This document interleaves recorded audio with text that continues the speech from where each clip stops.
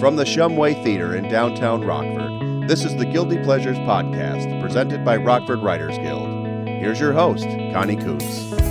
Thank you, Jesse. Hello, everyone. It's Connie Kuntz, and you are listening to the Guilty Pleasures Podcast. Molly McNett is back, and she's going to share a short story with us. But not only is she back, her 16-year-old daughter, Madeline Libman, is also back. Hello, Madeline. Hi, Connie. And hello, Molly. Hi. How are you, Molly? Good. Good. And how are you, Madeline? Oh, I'm just great. You know what? I can tell you're great. How about you introduce this episode? Okay, I will. Today, we are going to hear the story Mama by Molly McNett. She's my mother, and it's going to be good. Before we begin, Mom, is there anything you want to warn our listeners about? Yes, there is some offensive language in this story. And so I promise that I put it in for a purpose, but the readers should be forewarned. Okay, let's get started. Farewell, Mother. I must leave you. Yes, yes, yes. Oh, watch and pray. Mother, don't grieve after me. No, no, no. Oh, watch and pray. Mother, I'll meet you in heaven. Yes, my child. Oh, watch and pray.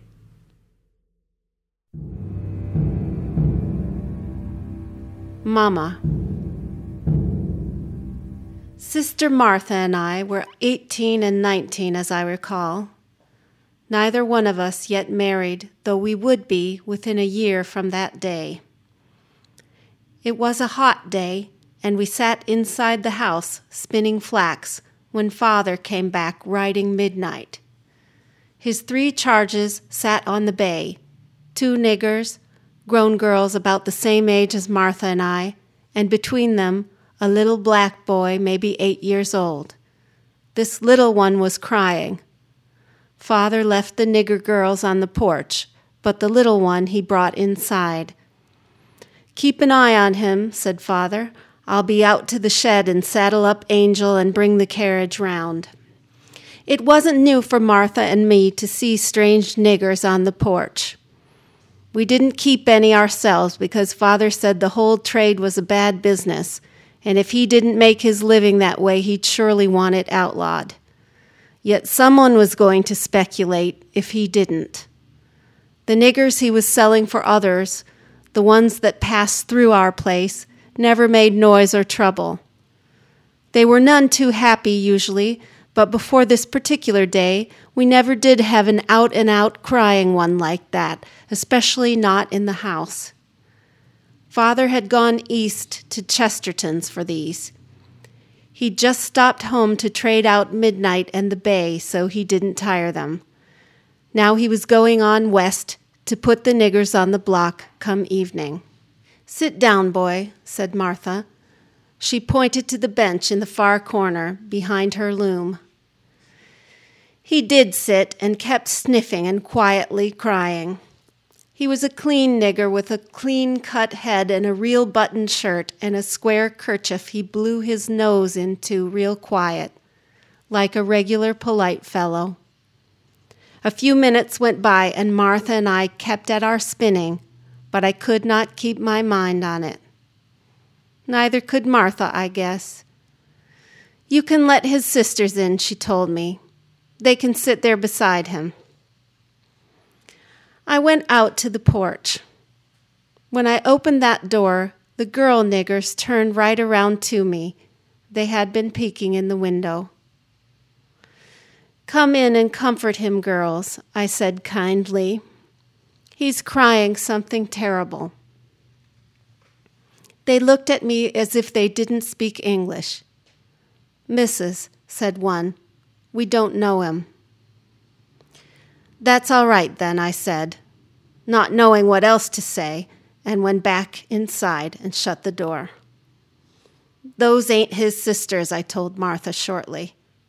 "They're no comfort to him." I felt, insensibly, angry with her. Then Martha went over to the boy where he sat sniffing on that bench. "Boy," said Martha, "are you hungry?" I never knew a nigger to refuse food, but he ignored her question. "Missus," he said, between his little gasps for air, "when can I see my mama?" Martha didn't answer him. She went back to her flax, so I did the same. Then over the sound of our spinning and the boy still crying away, Martha said to me, "What a terrible thing this is, Mary. You know that boy will likely never see his mother again." At this, the boy put his head in his hands again and just wailed as if his heart would break. "Hush," I said to Martha, but of course, that was too late. What could we do? We looked at each other. "Yes, it is terrible, sister," I said. Outside the window, the nigger girls peeked in again, probably to see if their brother was being flogged. Though, of course, he was not really their brother. I shrugged at them, by which gesture I meant, we're all in this hateful predicament, and what can we do? Well, Father came back with Angel pulling the carriage. She was a beautiful, flea-bitten gray and white beauty with one blue eye and one brown one. "Now," I said to the boy as Father came through the door, "won't you just be riding in a regular carriage like a fine little prince?"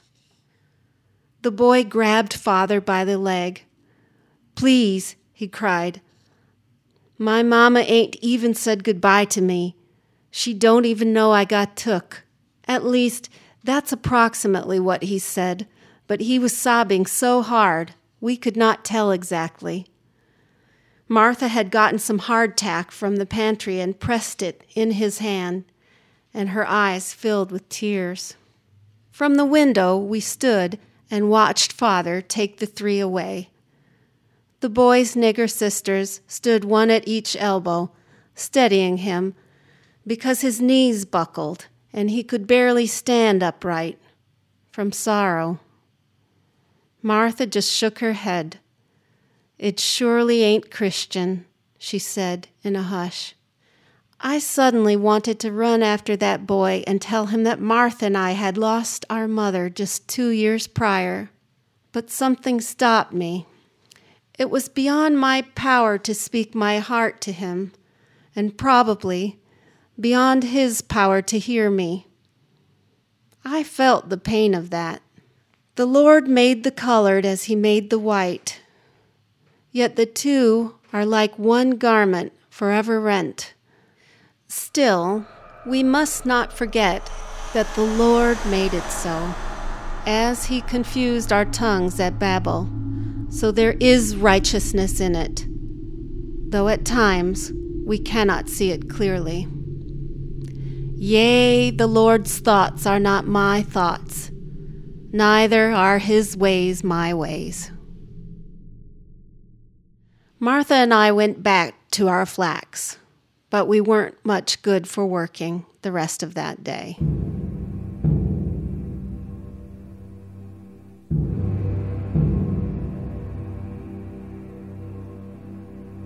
Molly, that was another beautiful story. Thank you. Well, thank you so much. And I'm going to do things a little bit differently this time because this is your 6th podcast with us. Everybody else has only gotten 5.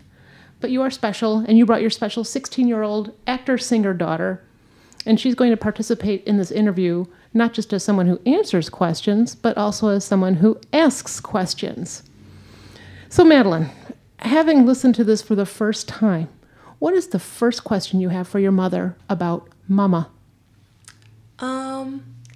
I'd kind of like to know the process that took you to have the inspiration to write this. So, was there something you read or something you researched? Yes. There were several pieces, real narratives that talked about the separation of children, from their parents. It's just it's not the most horrible thing. There are so many horrible things, but that sort of tearing apart. And sometimes, it'd be right on the auction block. They'd be auctioning them off. And people would buy only the slave and not the children. And at that moment, people would describe it. I did read a description, and it was a white person describing this sort of separation and wrenching. And, I think a lot of people, even people who owned slaves, saw it with some sort of empathy, or would speak about it with some sort of empathy, especially the Quakers, originally. So the Quakers took a while to come around to their position that we always think of them as these early abolitionists, but they didn't solidify that until well into the 19th century, I believe it was. And so, in the early days, they would have meetings, and there would be people giving reports on the institution, and this was one of the things that they objected to terribly. And yet some of them owned slaves. And so I guess I just sort of thought about that inconsistency, and that's where that started. So was the father in this story a slave owner himself? He was what's called a speculator, so that's why it says, the daughters say, if he didn't do it, someone would. So he talked about it also as an evil. But as we know, and it's a kind of a stock excuse, if I didn't do it, somebody else would, maybe every one of us has used that excuse about something in our lives at some point that we didn't feel good about morally. So, that was his job. Can you think of a time when you felt a separation from your family that was just that feeling I get when I read the story, when I listen to the story? I just feel such sadness, such loss, such anger. Have you been separated from a family member at any point in your life where it just felt almost desperate? Well, certainly nothing like this, because this is permanent, and it's unexpected, and then also they were not even allowed to exchange words, So I'd have to answer no. I haven't experienced anything like this, anything that's this grave. How about you, Madeline? Have you ever experienced a loss where you didn't get a chance to say goodbye, where you've been separated from somebody or something that you love? No, I can't say that I have. I think this is a almost unique experience that, it's very fortunate that none of us have really had to go through something this severe. Mm-hmm. Molly, last week you mentioned that you write when something's bothering you inside. I was wondering if you could speak to what was bothering you when you wrote this. I think we're touching on it, actually. It's this idea that, this idea that that black people and white people have these vastly different histories, and there's this divide there. And I think I'm just could only speak for myself, but it's painful. It's painful to think about it. And but at the same time, I'm also guilty. I'm also guilty of not being aware, guilty of not doing what I can, not being as awake about it as I can, not knowing as much as I can, not sort of realizing the current injustices, and speaking out against them. All of these things, I'm guilty of all these things. And I see that when I read these things, and I also think, sometimes we console ourselves with our empathy, but I feel something. I think in this story, the woman feels something, but she does feel something. She knows it's wrong. They both know, both sisters, they know, but they're entrenched in the system. So how many things do we sort of say, but, it's just a shame, but it would be too difficult to fix because of, the economy, for example, which is what the Quakers said in the beginning. What a shame, how terrible. Surely it's not God's will, but how would our economy survive? you know, especially even William Penn, you know, said that. So it's these excuses, they're really, really evil, you know, the ones that we give ourselves, and I'm guilty of it too. So that's what bothers me, and I don't have an answer for it, but I think, you know, like when I write, I try to think of that little nettle and try to grasp it. We talked last week about being a white woman writing outside your race. Yeah. And I'm wondering how it is to be a young woman, 16, and hear this story about the black perspective from the white perspective written from a white person. Does it make you cringe? Does it seem unfair? Do you think this is important? Does it start the dialogue you want, things, you know, that you want started? Yeah, I think it's almost hard to listen to in a way, just to hear what people thought was acceptable beliefs and behaviors back then. And it almost makes me feel sort of a sense of shame, which I think is appropriate, especially with a story like this one. I'm going to ask a question then. 18 and 19 years old, these two sisters. What do you see yourself doing at ages 18 and 19, Madeline? Well, certainly not anything like what they were doing. Yeah. I'm not really quite sure yet. Probably going to college if all goes as planned. But yeah, definitely very far separated from what's happening in this story. So yeah, it's very different. Molly, what do you like about this story? What is it that you're saying in this story that you are super proud of? Well, I actually asked my sister, Katie, for help with this story because my sister knows the Bible pretty well.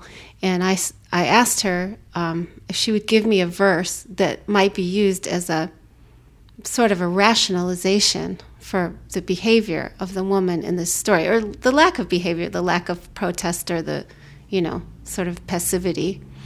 And so that's what I actually like about this story is the verse that my sister gave me. Yea, the Lord's thoughts are not my thoughts. I think it's from Isaiah. Yea, the Lord's thoughts are not my thoughts, neither are his ways my ways. So, I mean, it's meant to, I think, make you sort of give over your control to God and to admit that you don't understand the larger plan, right?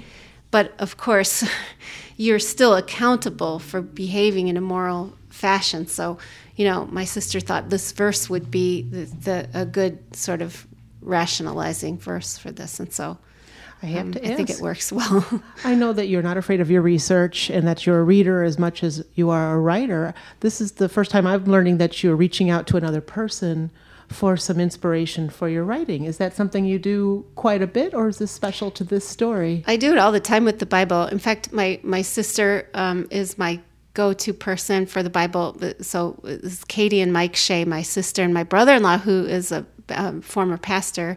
And so they really have helped me in previous stories I've read here too. When I've referred to the Bible, usually I've run it by those two, and they can pick out the appropriate verse. So I'm sort of faking it. You know, it might seem like I would know my Bible very well, but usually they can help me and find the right verse to support what I'm doing.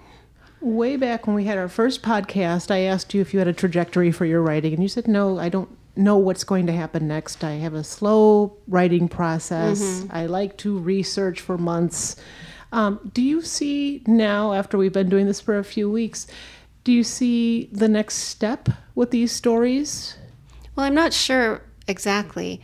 I know that so far I have maybe 5 or 6 really short pieces, and a couple have been published in a group, and eventually maybe they'll all make a little collection, or a collection in part of a larger collection that would have other historical stories. I've even thought about doing other stories about other slaves to make the theme more universal. but I'm not sure. So I have to sort of finish a few more of these and see where they lead me. Okay, I understand. We're going to move away from story talk. We're going to go back to Madeline. And Madeline, do you have any quirky questions you'd like to ask your mother? Okay, this is going to sound very, very strange, but before we started our podcast, I was told that I would be hearing the origin of my name, and I haven't heard it yet, so I'd like to hear that. That's right. It's going to sound really hoity-toity, but it comes from Proust, so it is a cookie, right, Madeline? Mm-hmm. The Madeline cookie. But when Proust eats the Madeline, which is, as you might know, it's a particular kind of French cookie with ridges in it. Yes, and dips it in tea. It brings him back to a moment in his childhood, an early memory. So since we're both reading that book and we liked this part about the Madeline calling up a memory, and there's a larger, I think he goes on about how senses can immediately, the senses, something you smell or even see can bring you back to something you've thought about or heard or some kind of memory. Mm-hmm. So we just liked that little image, and we thought that would be a good name for a little baby. And a lot of people had that idea, I guess, because there are maybe 4 or 5 Madelines in your grade. Right? Something really? Like that. Yeah, yes. And even one who spells it the way that we do, yeah. which is the Madeleine. Yeah. On the name theme, I wanted to ask why you decided to choose, and this is going to sound like I'm so old-fashioned. I'm not, and it certainly isn't a new concept, but I always like to hear why. Why did you keep your name, Molly McNett, and Dan Libman keep his name, Dan Libman? Because I just like Molly McNett. It's an alliteration. I always liked the name, you know. So I didn't want to change my name, you know. I think that was okay with Dan. At least he told me it was. Mm-hmm. And it caused a little confusion at school now and then, but it's common enough that it's not too much of a problem. Mm-hmm. And I get a lot of Mrs. Libman when I would volunteer in their classrooms or whatever. It didn't bother me. It was okay. I knew who they were talking to. Yeah.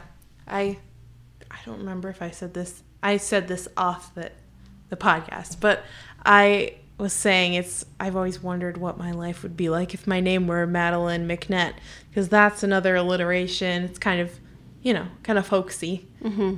It would probably, it just has a different feeling to it, like a different identity. Mm-hmm. I don't know. Perhaps if my name were Madeline McNett, I'd be wanting to grow corn right now. Yeah. There's the question I ask every week, and that is, what would you? Have I missed anything first? Did I miss anything that you? Because anyone? No, I don't think so. Mm-hmm. I don't know. I don't think so. I just want to give a shout out to my sister and my brother-in-law, which I already did. So, yeah. But hello, Katie and Mike. Say their full names again. Katie Shea, Mike Shea. Yeah. Hello, Katie Shea and Mike Shea. Yeah. Kathleen and Michael. That's their full names. And also my sister, in that story that I just read, they're sisters, and they call each other sister at one point. She says, sister, Shirley, it isn't, whatever. And my sister and I used to do that as a joke, because on the Waltons, if anybody is old enough to remember the Waltons, yes. There were these spinster sisters, and they would say, sister, I don't know if it's going to rain tonight. Well, I think it is, sister, like that. And we would always imitate them. Yes, so I thought of her when I put that in. I have to ask you, I know you have a brother, but is there anybody in your life who's like a sister to you? Oh, I do. I have friends who are like my sisters. You want to give a shout out to anyone? They know who they are. They know who they are. I love it. And then also, I want you to remind your listeners when The King and I is showing at... Go ahead. Oh, it's the last weekend of July and the first weekend of August. Where? Byron Civic Theater. Okay. Get your tickets now, listeners.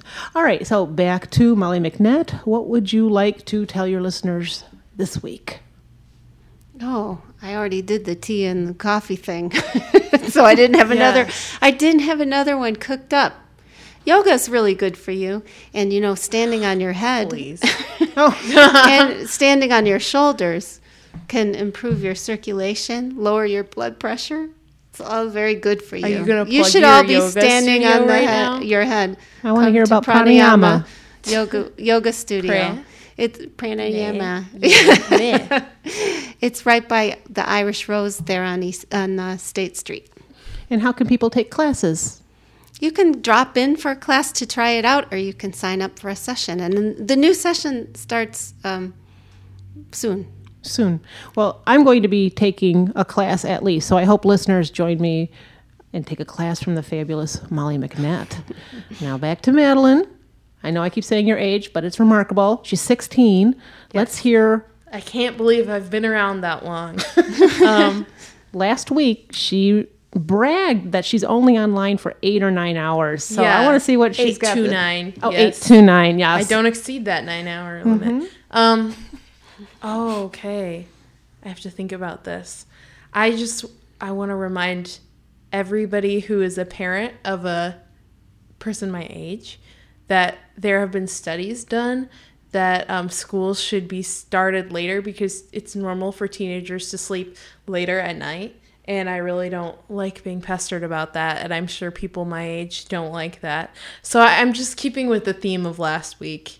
So if you have a child who's 16 and they like to sleep at a late hour, it's biological and you can't mess with that. You just have to let them do what they wish. Also, don't tell them to practice their instrument. Okay. What's your instrument? What's your instrument? Well, I play the cello, and I also play the flute and the bass guitar.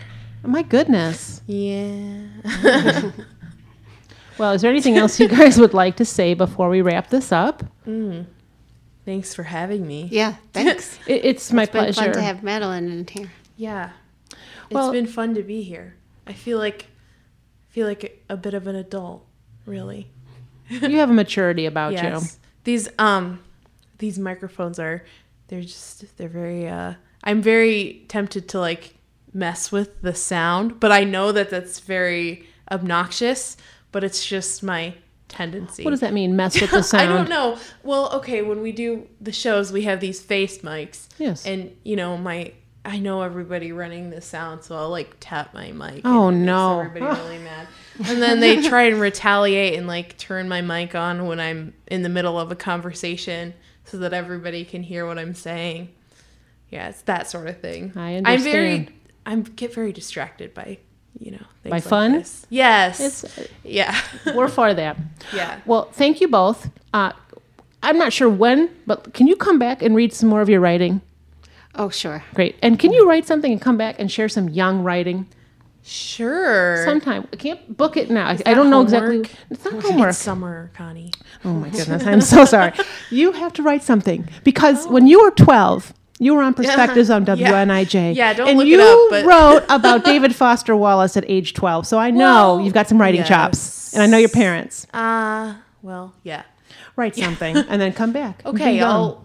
I'll consider that. Okay, she'll consider it. I like your answer. That's going to save you a lot of headaches as you Yeah. get older. Well, that gives me a safety net if I don't do it. Yes, absolutely. All right. Thank you both so much. Thank you. Thank you Connie. for having us. The short story, Mama, by Molly McNett, previously appeared in Isthmus. The Guilty Pleasures podcast is made possible by Rockford Writers Guild, Rockford Area Arts Council, the Shumway, and you, our listeners. Subscribe to Guilty Pleasures on iTunes or Google Play, or download podcasts from our website, rockfordwritersguild.org. Email feedback to editor@rockfordwritersguild.org. Follow us on social media. We're on Facebook at Rockford Writers Guild and Instagram and Twitter at Guilty Pleasures. Thank you for listening. This is your producer, Jesse Kuntz. Now go write.